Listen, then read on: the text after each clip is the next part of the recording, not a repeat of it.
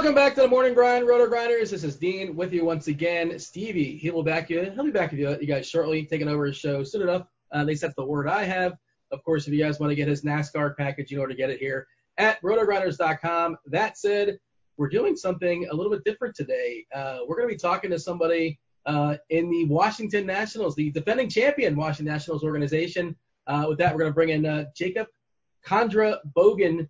Jacob, it's great talking to you. We're talking pre-show. We have we'll have a chunk of time here to talk, kind of pick your brain about the minor leagues and things that are going on there, and how we discovered you, or how you guys discovered us, our producer. We've been pumping out some sports card content of late, and that's something you've been doing as well too on the Instagram. We'll be talking about that soon enough as well. But Jacob, how are things? How are things in your world? I wish you were busier. Yeah, I wish I was a little busier too, but things are going. I can't complain. I get to spend some time with my wife that I normally wouldn't get to spend. I'm a newlywed. I got married last December.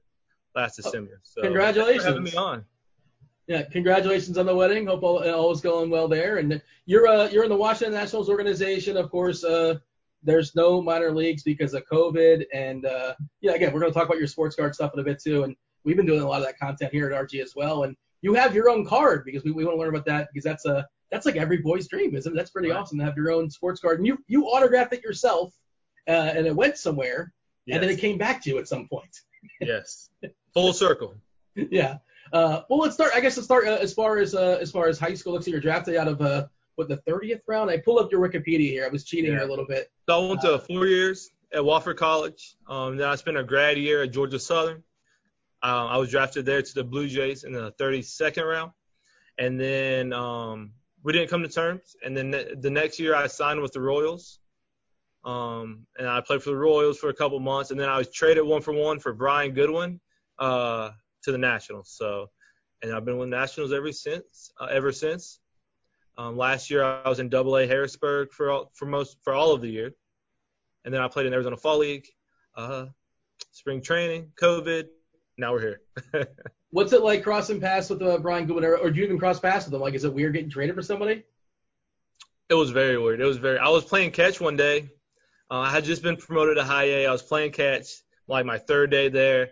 And all I hear from our manager was, "Not another throw, Jacob Condra-Bogan." I was like, oh God, like, what did I do? I was like, am I getting released? Like, I've been pitching pretty good, pretty well. And he calls me in. He's like, "Well, you're no longer a Kansas City Royal." I'm like what? Like, what happened? He's like, "Yeah, you got traded to the Nationals." I was like, okay, all right, that's a little that's a little better. But I had no clue. Like, I didn't know I was even in a discussion to be traded or anything like that. So it was a little surreal. And then when I found out that I was being traded, because I wasn't a big prospect, straight up for a big leaguer, it's a little special. So that felt pretty good.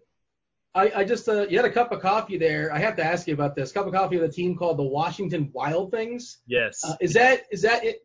Okay, I feel like it's either inspired of one of two things as far as the team name. Is that inspired based on the Major League movie, or is that inspired like Mitch Williams, like the former relief pitcher? Does he own the team? So after I didn't sign with the Jays, I played 1 month with the Washington Wild Things, which is an indie ball team in the Frontier League, and I played that August with them. Had a great time. Now, indie ball is a completely different experience, even for minor league ball. But it was a lot of fun. But, yeah, I think it's definitely from – so I don't know how often a game I heard, "Wild Thing." How much do you hate that song now? Oh, and it was my favorite movie. I don't know if it still is. It was my favorite baseball movie. Now I have to, maybe switch to Bull Durham or something like that. If you walk like one or two guys in the crowd, everybody just starts doing it, I suppose, right? Is that just automatically what happens if for whatever reason you're a pitcher? Well, hopefully not to me, not to the hometown team, but to the other team for sure. Have they fully what's the mascot for the Wild Things? What does it look like? What does it look like? Do you know? You remember? I'm pretty sure it's like a base, it's like a bit. I don't know if you know. I think it's like the baseball. You know how he wore the glasses in the movie and had the mohawk. I think it's like that. Sure. Oh, there you go. Yeah, the minor leagues, they have some, and you played, you've been around the minor leagues as well. What's like the weirdest, most fun team name that you have out there that you've? My favorite team name is, I like the Akron Rubber Ducks. The Rubber Ducks, Akron, Ohio. Yep. I like that team. The Flying Squirrels is pretty good. There's some really crazy names out there.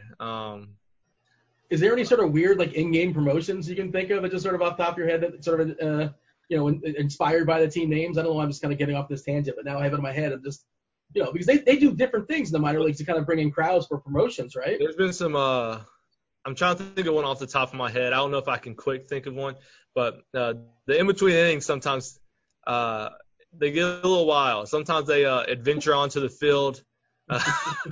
Like you'll have animals start running wild on the field, and you'll see videos of that. That is that's sometimes commonplace in the Wild West of the minor leagues. Did you always want to be when you're playing baseball? Would you take the pitching right away? Were you a better hitter at first, and how did you land becoming a pitcher? Well, I was kind of a late bloomer for sure. I didn't really start focusing on baseball until around 8th grade.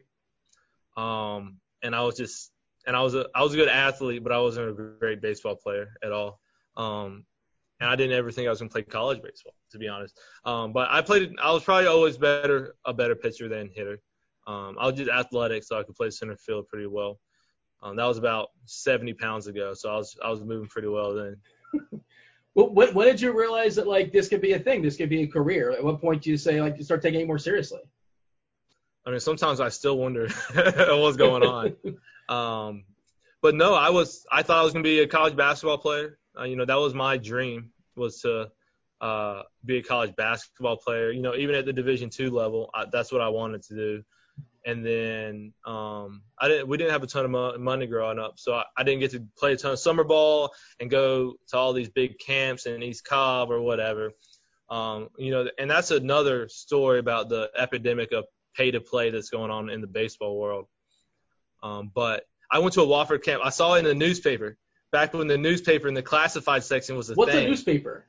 I saw in the newspaper that they had a camp going for like $80. This is during football season, my senior year. So I went to Wofford College. It was right down the road. Went to camp. That was the first time I had ever been on a radar gun. And I hadn't thrown a baseball in months, and I was like up to 92 miles an hour. Nice. I was like, holy crap, I'm actually not that bad. And then I started getting a little more interest there. But I ended up committing there as well. What are we maxing out now? Around 98, 99, 100?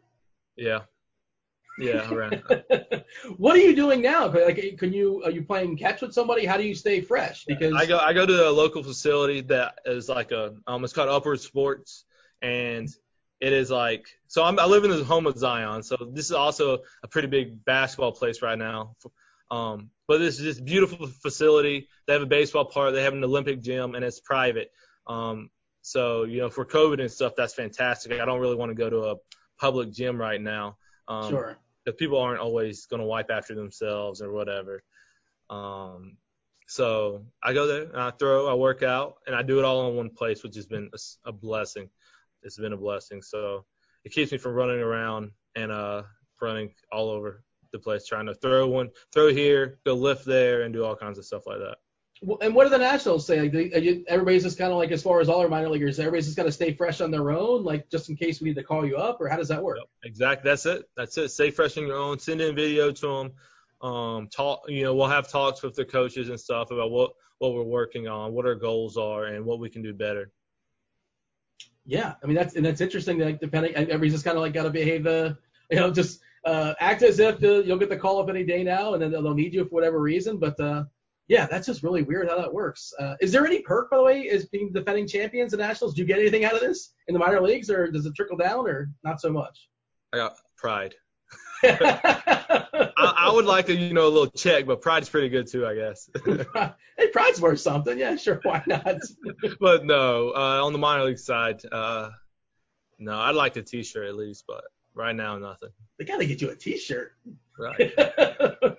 Yeah, you're part. You're on the Nationals. Yeah, sure, why not? I mean, I don't know why they wouldn't hook you up, but what's it cost to make a shirt these days? I played with some of those big leaguers last year. Maybe I gave them a few words that got them going. Hey man, everybody plays a role. I'm trying to think down my head. Like, yeah. So talk about some of the guys you play with, and I guess talk about some of the guys in the majors. I guess Harper's, but older than you. Soto's younger than you. I assume you cross paths with those guys. I think not Harper. Harper was Well, when I got traded, that was the last year of Harper. So the Okay. only time I would run into any of those guys would be spring training. But I played with Michael A. Taylor, Aaron Barrett, Adrian Sanchez, Johnny Venters, like a lot of really good guys. Mostly, that's probably the biggest thing that over how talented they are. Ryan Zimmerman, played with him a few times this year during his rehab stints. More than anything is that a lot of these guys are amazing human beings. Amazing. Definitely everyone I just named there as well. And I'm missing plenty when I was in Double-A because they would come to Double-A and then they'd go straight to Washington. Our Triple-A team was in Fresno, so we had a lot of guys going from Double-A to the big leagues instead of going Double-A, going to the West Coast, and then flying all the way to D.C. So, but Eric Fetty, Vo, there's just Andrew Stevenson. And these guys are all amazing human beings. That's like an organizational philosophy, right? Depending, some organizations like take you from Double-A to Triple-A, and some they'll just jump from double to the majors, and it's just, I guess, different organizations have different philosophies. Like Soto's generational. He's an outlier too, right? He's just ridiculous. But he never played an inning in Triple-A. He just went low A, high A. This is all in like a 2-month span. Double-A, and then like borderline rookie of the year if he would have played the whole season. So it's kind of crazy. Do you know it? Like when you watch a Soto, like you see him, like you just see something about him, it's just different. Like the way the ball jumps off his bat, you're like, this is the guy. Like this, you can just see he's special. When guys miss hit balls and they go 415 feet, you start realizing that there's a whole nother level, a whole different level. And Soto's one of those guys that's like. Yeah, he's on. But like when we were playing with Ryan Zimmerman, who he's Mr. National. I think this might be year 19 for him. Yeah, I mean, he opted to not play this year. I saw. He opted out, and I respect that for sure. Sure. But like even like as he was getting older, he was mishitting balls, and like they're going further than people maxing out. There's tiers. There's a whole nother skill level that a lot of big leaguers have. Definitely the really good ones. How much do you care about, or how much your teammates care about, like the new analytics and like things like launch angle and spin rate and exit velocity? I remember Zimmerman had a really strong exit velocity, surprisingly, like a year or two ago. Yeah. It's like really jumping off his bat. Like, how much is that? How conscious of that are you? How much do you care about that? Do you notice that, like, younger players are? Yeah, go ahead. We care about it. We care about it, but that's work that you do while you're not in the game. That's not work you can do in game. In game, you're just focusing on hitting the ball hard, getting the next out, those kind of things, like, maxing out, making a good pitch. So once you get into the competition, you're just focused on winning. But when you step back and you're practicing, you can focus on some of those things and do drills. So, you're just trying to get better, better at your craft. And the analytics have shown like certain combinations work really well. If you have a fastball that is this and you have a curveball that is this, if you pair those two together more so than necessarily a slider, you will have more success. And there's a large sample size that shows, but there's an outlier. There's always an outlier as well. How did you decide? What's your pitch repertoire? How did you decide on it? What do you have? Well, right now I'm fastball, curveball, changeup. I am a heavy fastball pitcher. I'm a heavy fastball pitcher. So last year I threw my fastball over 80% of the time. And that's just what works. That's your best pitch. You throw it the most often, and that's that. Doesn't matter who you're facing, more or less. It's just that's my best pitch. I mean, try and hit it. They always say you want to go to your strengths more than focus on their weakness. And my fastball is my strength, and it doesn't get hit very often. So, I mean, I've had innings where I throw 30 straight fastballs, and nothing. Like I'm good. I'm good. The catcher's just bored dropping the one. Oh, it's so easy. The catcher doesn't even drop a sign. It's so easy. But I'm always continuing to develop. So I was really excited about this year. I had a new pitch. My curveball was my new pitch. Worked all off season on it, and I was really excited about it. So I still haven't got to show the world that. But I'm looking forward to putting up some video games numbers with a new pitch. So. Yeah. So how do you come up with a new pitch now? Like, did you of course you were aware of the curveball 5 years ago. Like, what makes you say, like, now I'm going to dedicate the time to it? Maybe whatever reason didn't take right away. Well, I mean, How does that work? 5 years ago, I didn't even know what Rapsodo was or some of these matrix. I had no clue. Didn't have it at college. I don't think many people did, if we're being honest. These are all new tools for us. The Rapsodos, the TrackMan, that's new tools.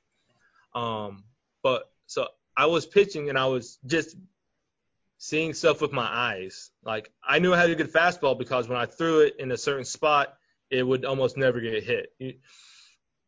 And I wasn't confident in my slider because I would see it get hit every now and then. So the confidence played a factor. But once you go to the numbers, your eyes aren't always telling the full truth. What I feel like, man, every time I throw my slider in the spot, it gets hit. And then they show me the numbers. They're hitting 180. When you throw in this spot, just trust the numbers. Trust it, you're good. But maybe I gave a big homer in that spot in the past or something. So I just don't have – that's where the numbers come into play, really. A lot of times they support what you're seeing. But every now and then you're like, maybe my breaking ball is not as bad as I thought it was. I need to throw it a little more often. I just – I don't see the results as I see with my fastball, but I also throw my fastball a lot. So that's kind of you kind of want a blend of analytics and what you're seeing.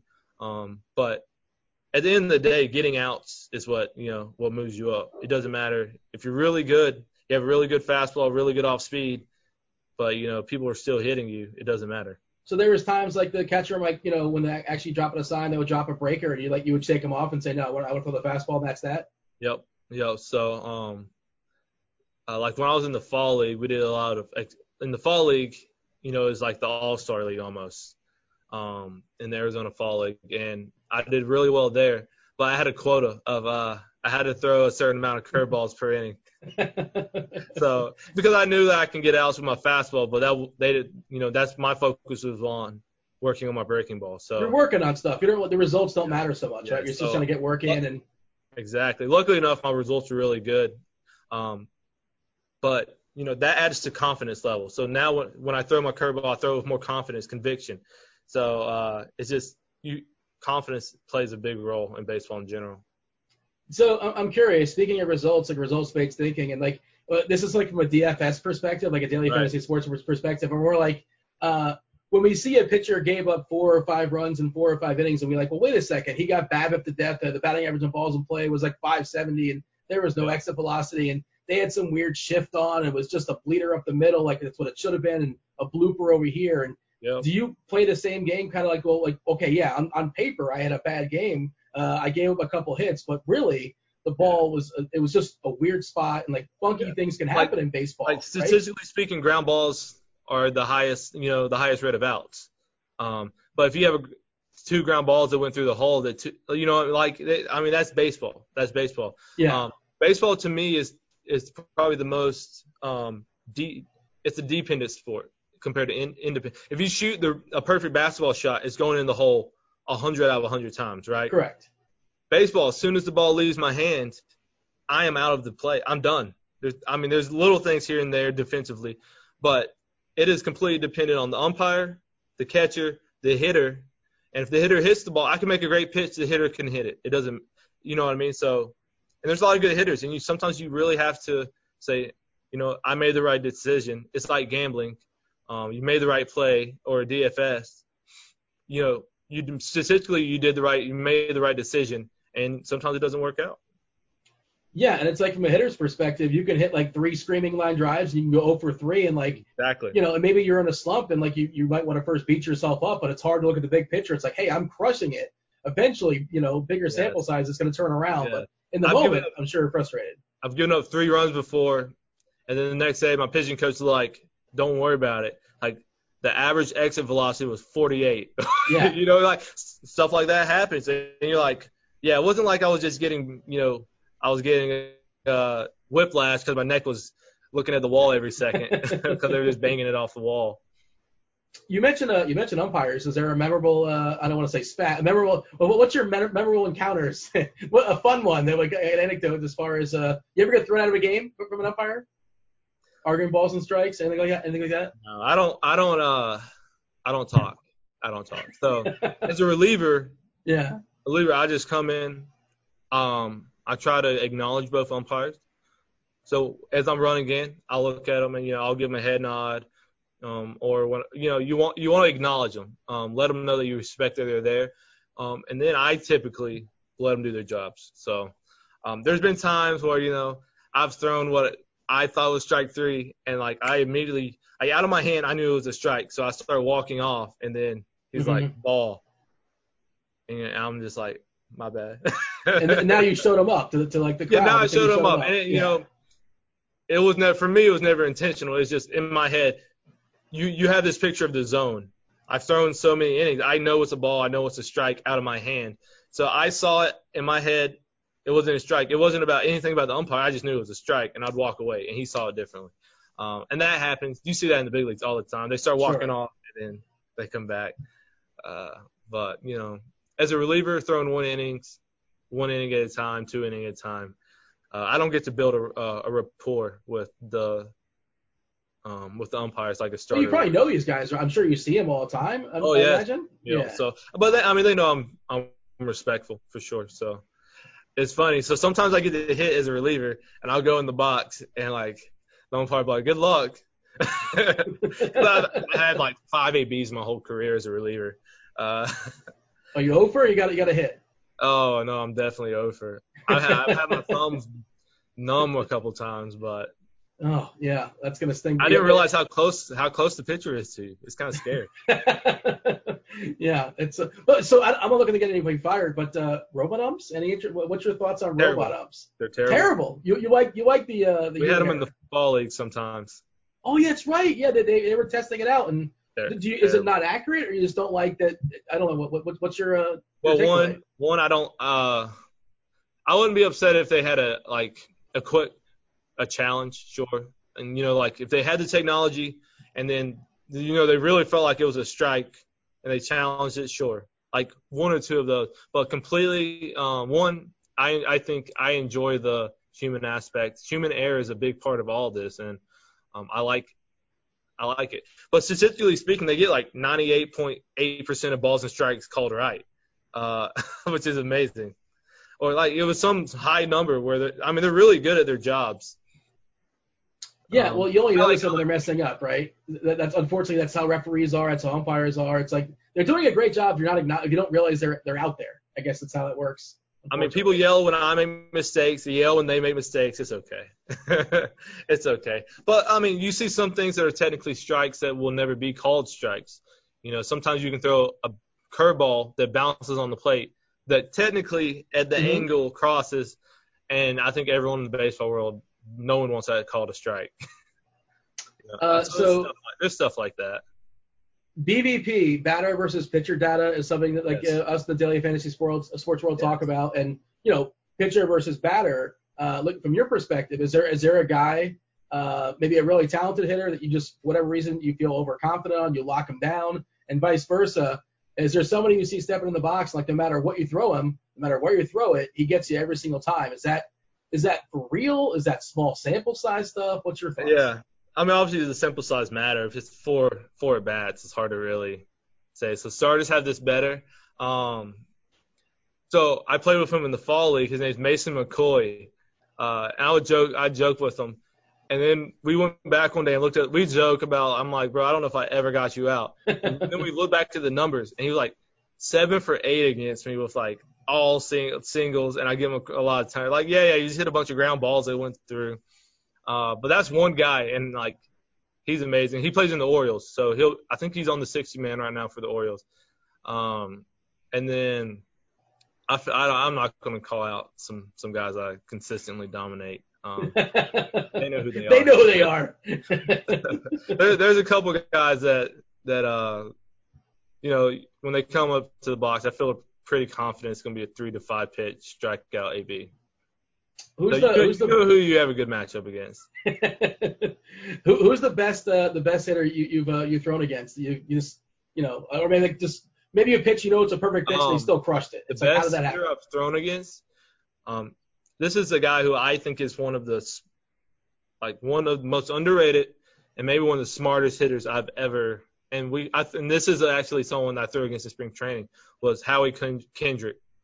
Howie Kendrick is probably the most underrated smartest hitters I've ever seen in my life. He's unbelievable.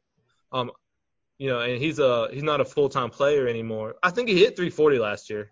He and had great obviously, StatCast data last year, if I remember correctly. Yeah, he crushed it. Like his StatCast stuff. But he's also an amazing human being. He takes care of the minor leaguers. But Hull, like that's an at bat. That's an at bat right there. He's just really smart. He's really smart. Yeah, he was. He's been around for a long time, and like, Yep. people were talking about him like potentially getting a batting title. I don't know how close he got, but I feel like he did to some degree. But great career for him. In obviously. the past, in his career. Yeah. Well, I don't know how close he got, but I know like that was something that people when he was coming up, they were saying this guy's a future potential. Like I feel like him and Brandon Phillips got a lot of comps to each other. Yeah, I could see that. All right, so minor leagues. I want to talk about the minor leagues. Life in the minor leagues, not as glamorous as the pros, as the big leagues. For the Nationals. Well, what Scherzer and Soto are getting. The spread. But what are we looking at in the locker room as far as the buffet before the game, after the game? Is it like a stipend of some sort? What are we doing here? So it depends. Every team in the league has a visiting clubhouse. They have a visitor locker room, and then they have a visiting clubhouse manager, and he is responsible for a certain amount of meals, and we have to pay for those meals. And those are called clubhouse dues. So each place has you're going to spend $12 a day here, $8, whatever. Everyone's different. And there is a very big gap between a good clubhouse manager and a bad one. The good ones, the bad ones. You're excited sometimes when you you're go to going to those get cities. Chick-fil-A before the game. Sometimes you're going to only have a loaf of bread, and peanut butter before the game. So I mean, there's a big gap, but typically it's sometimes it's a lot of deli meat. I will say that a lot of deli meat. Hopefully you get deli meat, fruit, maybe some kind of hot chicken or something like that. It just depends. But typically when this is like an unspoken rule. When a big leaguer is on rehab, they usually pay for a meal. So they'll pay for all the minor leagues. So when they come down, we're like, oh my gosh, we might get Outback tonight, or whatever they can pick up. The clubhouse manager picks up. And that's you're not rooting for guys to get injured, but you're kind of secretly excited to see them come through for a couple games. You're not. I mean, obviously, you never want to see that, but when they're there, you get a good meal. Sometimes it's been a while since you had a good meal, so you're pretty excited about it.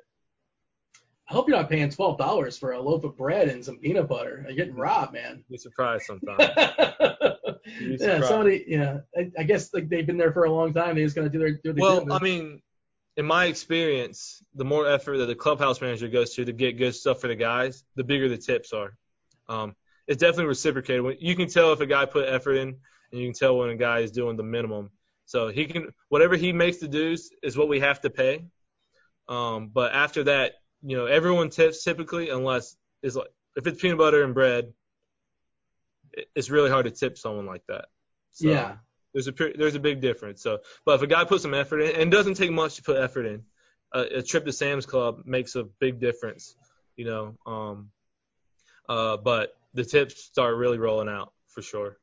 I remember years ago I read a book about a clubhouse attendant in the majors, and like they were talking about all the kind of the ins and outs, and this is all sort of familiar. And yeah, just like I didn't know that like the player is just supposed to tip this. Like how is it? Do you have cash? How does that even work? Everybody just has cash on them? I mean, sometimes. So I mean, we get a stipend. I think it was $20 a day. I might be wrong on that, but I think it was $20 a day. So if you're on a road trip, then you get $20 a day. But then they'll mix in that travel day is a half day and then whatever. But so it gets a little finagled. But so usually you try to pay out of that. So your meal money of you that's supposed to be used for your dinner or whatever, a lot of times goes towards just paying your dues. They go right back to the clubhouse. And travel, like we talked about this pre-show a little bit, but like the bus rides and getting into hotels like 9 a.m. What's life on the road like in the minor leagues? You start knowing the channels by heart in the hotel room. And you know what hotel you're like, oh, we're going to Trenton or we're going here. Oh, they have a really nice hotel. That's not bad. And then there's other ones, and I have no problem calling them out here. Altoona, they have a hotel called the Altoona Grand. And the worst hotel I've ever been in, and I want them to change that. So I apologize, but Mr. and Mrs. owner of Altoona Grand Curve, we can do What that. city is this in? This is Altoona. Oh, Altoona's a city. Okay. Yep. Altoona Grand Hope. The hotel is Altoona Grand Hotel. This sounds so mean. The team is the Altoona Curve, and it's the worst hotel I've ever been in. I wanted to see if I can get a quick Yelp score or something like that, or see if we can get something on the fly. I'm curious. I don't even know if I should be saying that, but I'm sure they're fantastic people. But I'm sure they're amazing people. But yeah, it's a little rough. That is one that every minor leaguer wants to avoid. Yeah, and you were saying like one of the big fights is, and I don't know if fight's the right word, but like who claiming fights is a good word. Fights okay, that's the right word. Good word. You were talking about we're on a bus. Not everyone. We have so many people that not everyone can get their own seat. The bus is like a chartered bus, and it's like the rows are 2x2. So all the coaches get their own seat. All the assistants, all the trainers, the media person, whoever's coming, they all get their own seat. So that leaves, that's like a third of the bus. So a lot of people have to start sharing seats. When you're on a 10-hour bus ride, we have these 6'3", 220 guys. Not a lot of people want to share their own seat. So the starting pitcher gets their own seat, guaranteed, then for the next day. The catcher the next day gets his own seat. After that, it goes by what highest level you've been at. If you're a big leaguer, you're getting your own seat. If you're in AAA and other people haven't been in AAA, you're getting your own seat. And it works its way all the way down. But there's definitely been some petty fights over it. And, some guys do not like to give up their seat, even if they should. So that's it. Listen, that's the number one fight in minor league baseball. It's over the seats on the bus. That sounds ridiculous, but for sure. And about rooming, about beds as well, is that just something that the team delegates? Who sleeps where? You have your roommate beforehand. So for me, I just try to – you can request a roommate. I'm like, hey, Tyler Mates was my roommate this year. Hey, Tyler, do you snore? No, you don't snore? All right, we can be roommates. That's the first question. That's the first question, for sure. Do you snore? Do you like Netflix, or do you play video games? If it's a yes to all three, then we can be roommates most likely. Do you carry a console with her? Are you watching Netflix as you're going along? Yeah. So it's almost a must to have like on your phone or on an iPad like Netflix or something, because they'll put movies on the bus, but you might not want to hear that movie.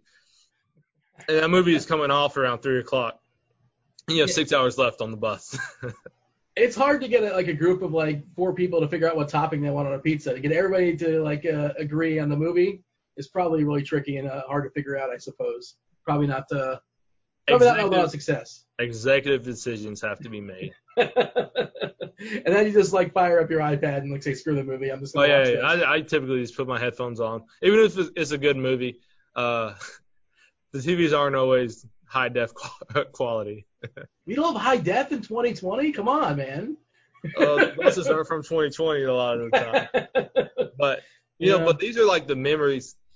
I don't think we were talking before the show how we were in Low A and we had 4 people in our living room sleeping on mattresses at one point.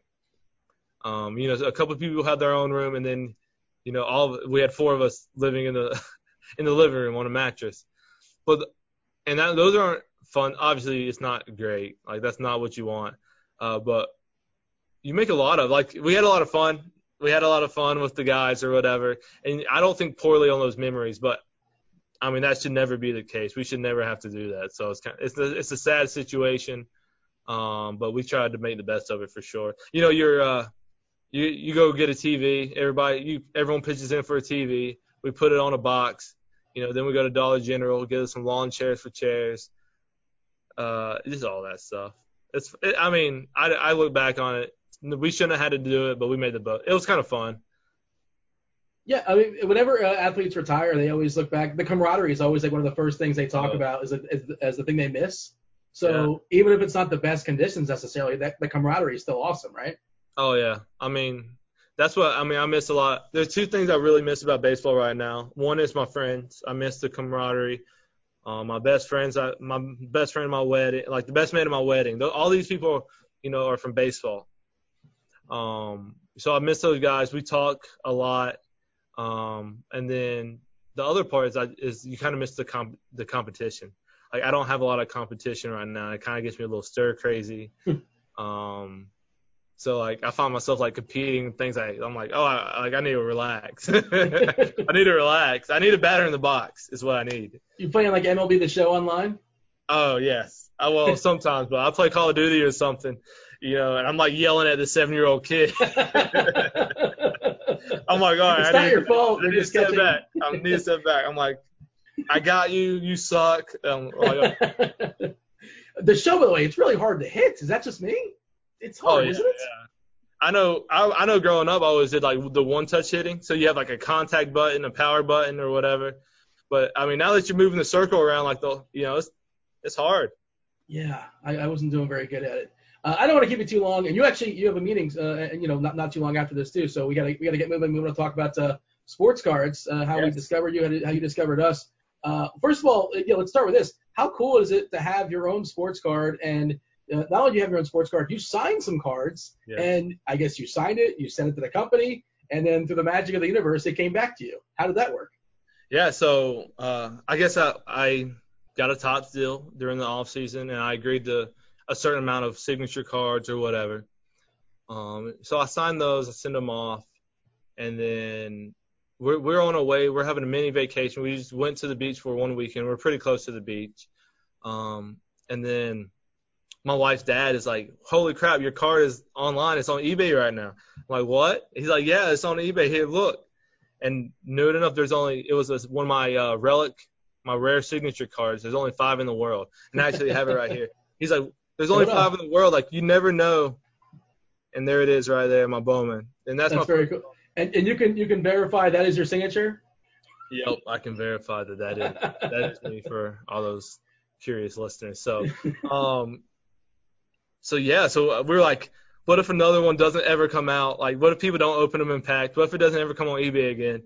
So we bought it, and I grew up. Did you get in a bidding war, or you buy it now? How'd that work? I don't think he knew who Jacob Condra-Bogan was, so it wasn't that expensive. So we were cool.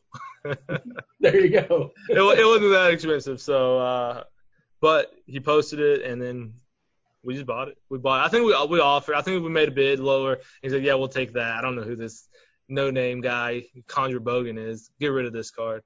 Well, I mean, if you paid like PayPal, I'm not exactly sure how you pay, but if you pay with your name, buying the name, I wonder if your name appears in the payment. It's like, well, wait a second, this is the person actually buying the card. I had no clue. But I forget if I think my father-in-law actually made because I think I was driving. I think he actually made the purchase, and like we were like on cloud 9. And then that's when we made this decision that we were going to try to get my rainbow, which is you get one of every card. So right now we have one of every card from 250 all the way down to this 5. I think there's out of 50, out of 100, out of 250, maybe out of 500 even.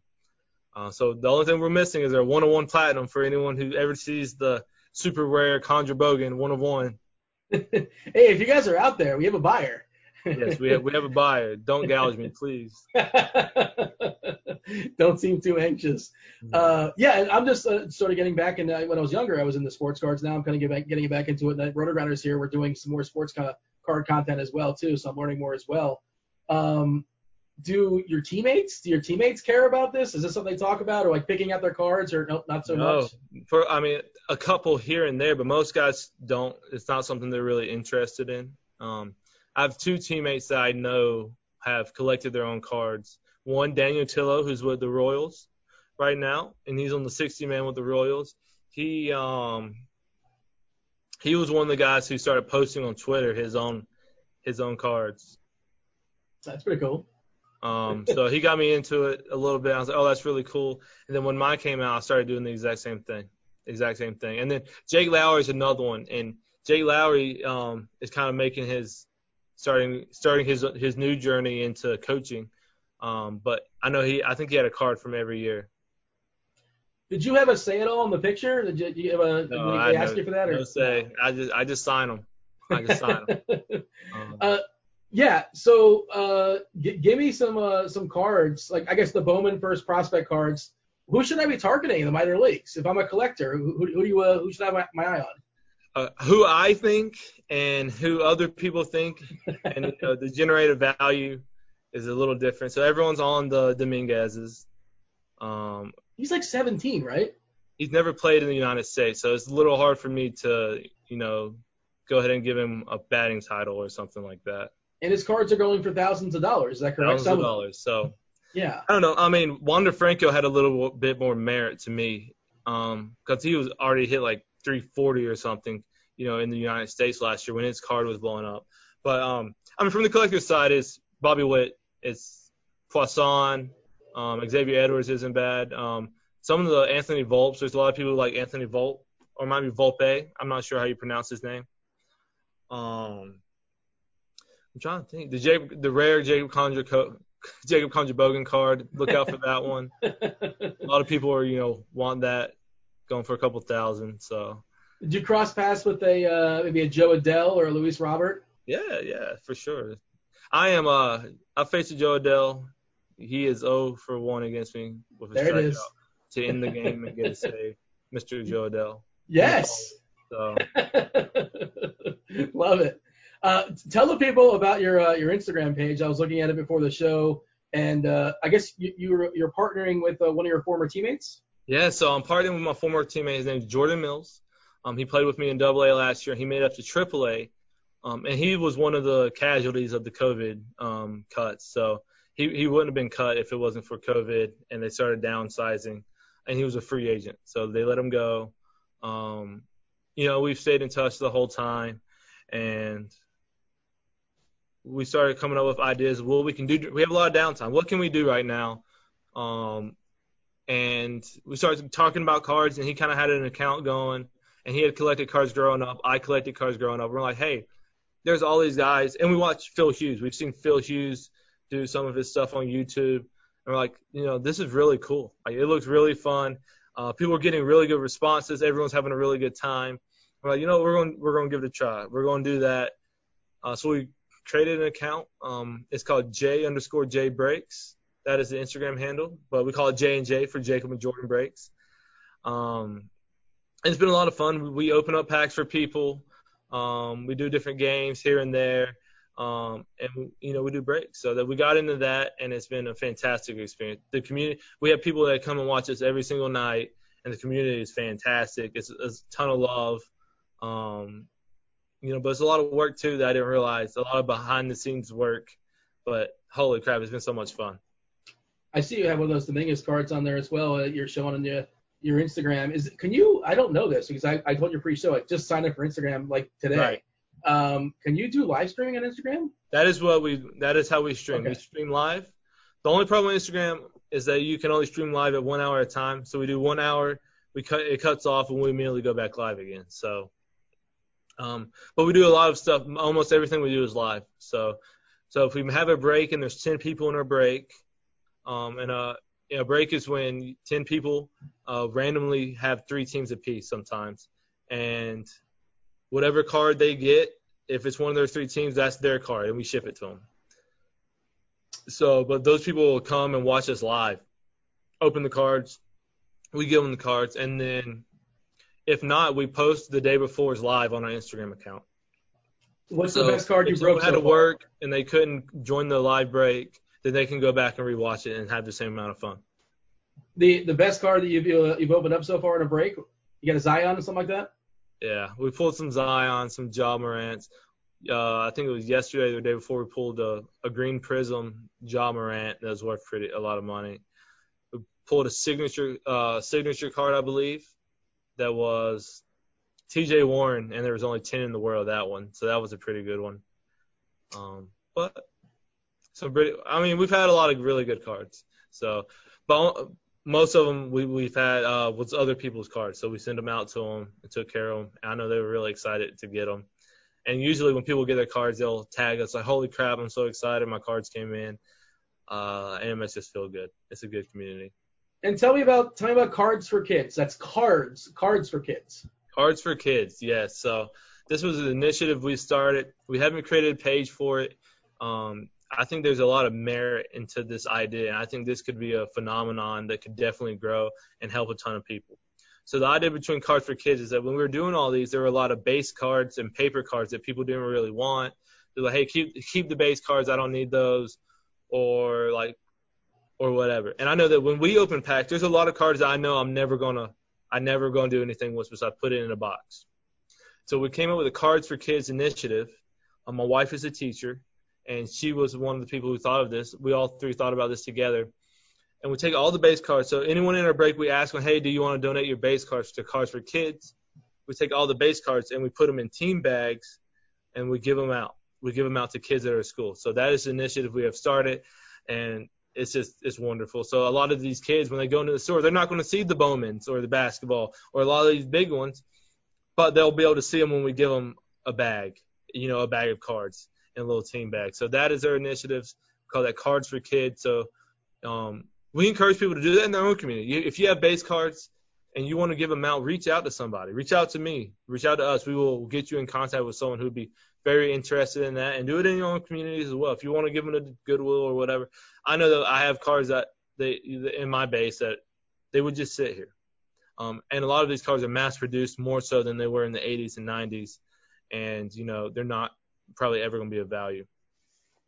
If I'm listening and I want to give you some cards, how do I go about giving you some cards? Yep. So I would say, one, you could go to J_J Breaks on Instagram, and we will respond and how to give us cards or how we can get you set up in your own community to give out cards. And I think that might be even more powerful than giving it to us to give, is for you to do it. And, everyone starts doing it in their own community.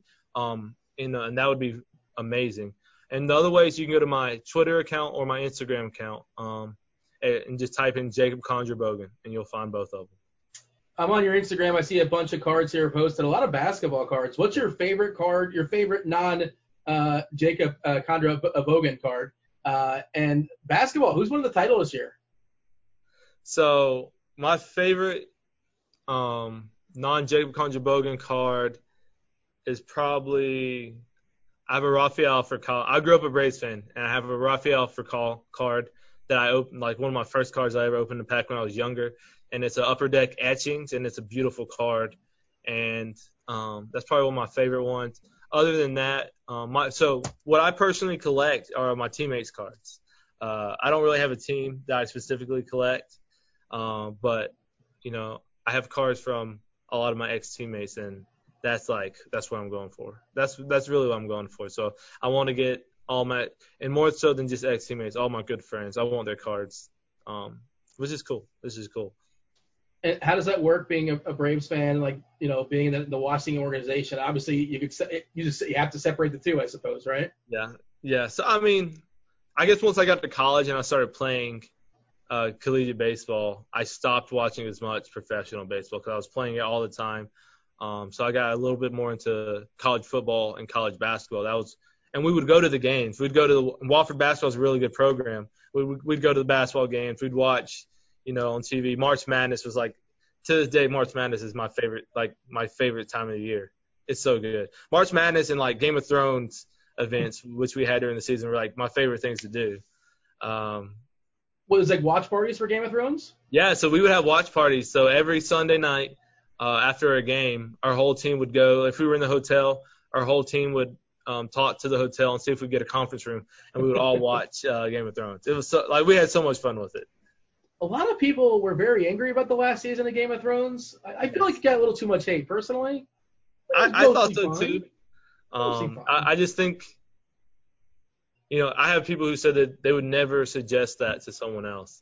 I'm like, those are some of the best memories I have with those guys, and also the first 6 seasons were the best TV I've ever watched in my life.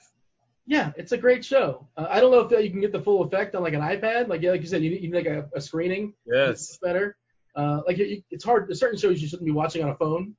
That's probably one of them. No. I don't know. So we would take a projector and ask them if they had a projector. If they didn't, we would someone would bring one, and it was so cool. We had such a good time with it. You mentioned the Braves. Are you a Hawks fan as well? I grew up a Braves, Hawks, and Falcons fan. I've kind of backed off that as I've gotten older. So I mean, for when it comes to basketball, I'm more of a fan of players than Yeah. team. Fan of players. Right Who's your now, guy? I have like this weird. I love sweet shooting two guards. Love them. Okay. So I love Klay Thompson, Jamal Sure. Murray, Donovan Mitchell. I mean, I think some of these guys are underrated and they're just so good at what they do. So good at what they do. You got a prediction who's winning the NBA title this year? I mean, most likely the Lakers. I think on a different value. I don't want to get into this too much, but the Lakers at plus 200 to win the. It would not be a bad investment in my opinion. Yeah, I got into we had previous shows about that, and I don't know.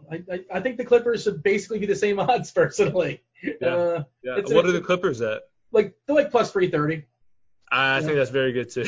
Yeah, That's a lot. That's very good too. they're just much deeper. I feel like they can sustain. And who knows what's going to happen with this bubble? How perfect it's going to be? How not perfect it's I going to be? will say I felt before COVID that the Marcus Morris trade was kind of a bust. Yeah, they can use him now. I mean, maybe he'll come back. It didn't work out the way that people thought it was. I will say that. So, I mean, we'll see. I did not love the JR signing. Yeah, well, I mean, and now Rondo's out for 6 to 8 weeks. I guess he'll be fine, like in theory, if they're be there with the end of the year. But People were worried about LeBron running himself into the ground, and they're thinking that now that that's impossible for him to do, that he's about to just triple double every night for the rest of the season. He's the most finely tuned athlete. I have no worries about LeBron staying in shape. No, man. I mean, how many millions of dollars he puts into his body. He invested in himself, and the articles are amazing. Where he's invested into himself more than anyone I've ever heard of investing into himself. Yeah, it's paid off for sure. Yeah, they talk about when he was with Team USA, and a lot of guys were eating cheeseburgers and stuff. He had his personal chef, like all that. And this was when he was like 22. There was this article that came out recently. I think it was The Athletic. I didn't get a chance to finish it, but talking about how he has this sweet tooth, and he eats a lot of terrible food apparently, but like he gets away with it because he works out so much and he whatever. I'll send you the link afterwards. I think it was Athletic, but it was really interesting and worth getting into. But I'm holding you way too long. You have to go. You got things to do. Oh no, I'm good. I got another good 10 minutes in me. We don't want to cut it too close. I don't want to get in trouble. I just hit a button and I'm switching over to another Zoom call. All right, there you go. Yeah, man, I wish I had that article on the fly as far as the Lakers, but yeah, but you said you played in high school. You played high school basketball. Were you a two guard? Is that why you have a sweet spot for the twos? I mean, I was a mix. I was a 1 to 3 type guard. So I mean, I'm 6'3", 6'4", like 230 now. But then I was like 170 before I started working out a ton and like adding weight in that way. But I don't know. It's just pure. Like if someone has a good mid-range jumper, like I love it. DeMar DeRozan. I think DeMar DeRozan's underrated. This is the worst analytical take, though. Analytics guys are like, no, mid-range jumper. We can't. That's not a thing anymore. The Rockets would fire you. I know. But, I mean, I wouldn't. The Rockets with their small ball lineup, I'm not. I mean, you're not in on it. You don't like it. I'm not in. I mean, there was a point though. I mean, there was a point in the season where the most efficient shot in the game was a Zion layup. Yeah, well, yeah. I mean, layups and threes. That's the wave of 2020, and like playing PJ Tucker at the 5, and that's they traded away Capella to Atlanta, and they did bring in Luke Richard and Mabute. I don't know if he's going to get a run, but that's a guy that a body, and I don't know how much he's going to play, but it's going to be really interesting. Well, as good as Clint Capella was as a rim defender, I mean, was he shooting from the free throw line? 46%. Not very well, but the pick and roll with Harden was amazing. I loved watching the P&R with Capella and Harden. It's like unstoppable. I'm an anti-Harden person, so. Oh, okay. Because of you just don't like his game. You don't appreciate it. You think he's I think that him and Russell Westbrook get so much, and this is before they joined together. But I mean, they have like 8 of the top 9 turnover ratio seasons of all time. They're the most ball dominant, turnover driven players of all time. But because they put up a lot of points, specifically points, we herald them as superstars, amazing, and they are. But, he put up for daily fantasy. He put up a lot of 3 of 18 from the 3-point field so far. A lot of it. Years ago, this is before you. There was a site called Draft Street. Draft Street, they would dock you for missed shots. Missed shots and missed free throws. You lose like a half a point. Yeah. And it was like the worst to have bad, terrible free throw shooters, and even like a guy like Carmelo Anthony, who was just like a volume shooter. It was like you'd be in the negative sometimes, at least out the gate, and just you'd hate to see terrible shots. Of course now, I don't care if Harden takes 30 shots and he only makes 7 of them. He's getting a line to a bunch as well too. He's making a bunch of threes. Fantasy, that's fantastic. Yeah. Yeah, real life, different perspective, different conversation, obviously. And For sure. Well, the other thing is they can beat anybody. They can beat anybody by 20, and they can lose anybody by 20 based upon 3-point variance. And we saw what was it last year or 2 years ago? They were 0 for 27 for 3 in a game. Yeah, but you'll see times where they're so poor defensively that they get that they'll just it's literally just like this, like they're running at full speed and they're just losing the ball. And then it's just free layups. I think I watched them lose to the Knicks by like 20, and I was just like what's going on? And it typically came from the defensive end more than anything. They would take a bad shot, and the next it's a fast break layup, and then they would do it again. There was a time where Doc Rivers' kid, Austin Rivers. Yes. You would look at his shooting chart; it was incredible because he did not have a mid-range shot. It was all threes and all like layups and dunks. Yeah. And so he fit in absolutely perfect there with Houston, and just that's the team philosophy. Dan Antonio fits perfectly with what that team's meant to do. I mean, he always had that with Steve Nash and Sotomayor. Was it to shoot under 12 seconds, to get a shot off under 12 seconds? I did. Yeah. I mean, they take that to a whole nother level, but playoff slows down. I don't know if it does, like analytically, but the common word is just that it slows down some during the playoffs. That's one of the arguments against Giannis. They say Giannis, can't play in a half-court game, and he's got a decent 3. It's not good, obviously, but it's serviceable. He can bang it. It's probably at 29%, 30%, maybe 28, more or less, which isn't that much lower than a guy like Jokic or a guy like Embiid. Right. And those guys don't get nearly as much, as far as their 3. We could have a whole show on thoughts about the 76ers over the last 2 or 3 years. They have a lot of talent. They just can't. Is it the coach? Is it Brown? You don't like what they're running organizationally, or I think Simmons to shoot a 3? Ben Simmons is the most overhyped player in the NBA. It's not even close. Okay. Not even close.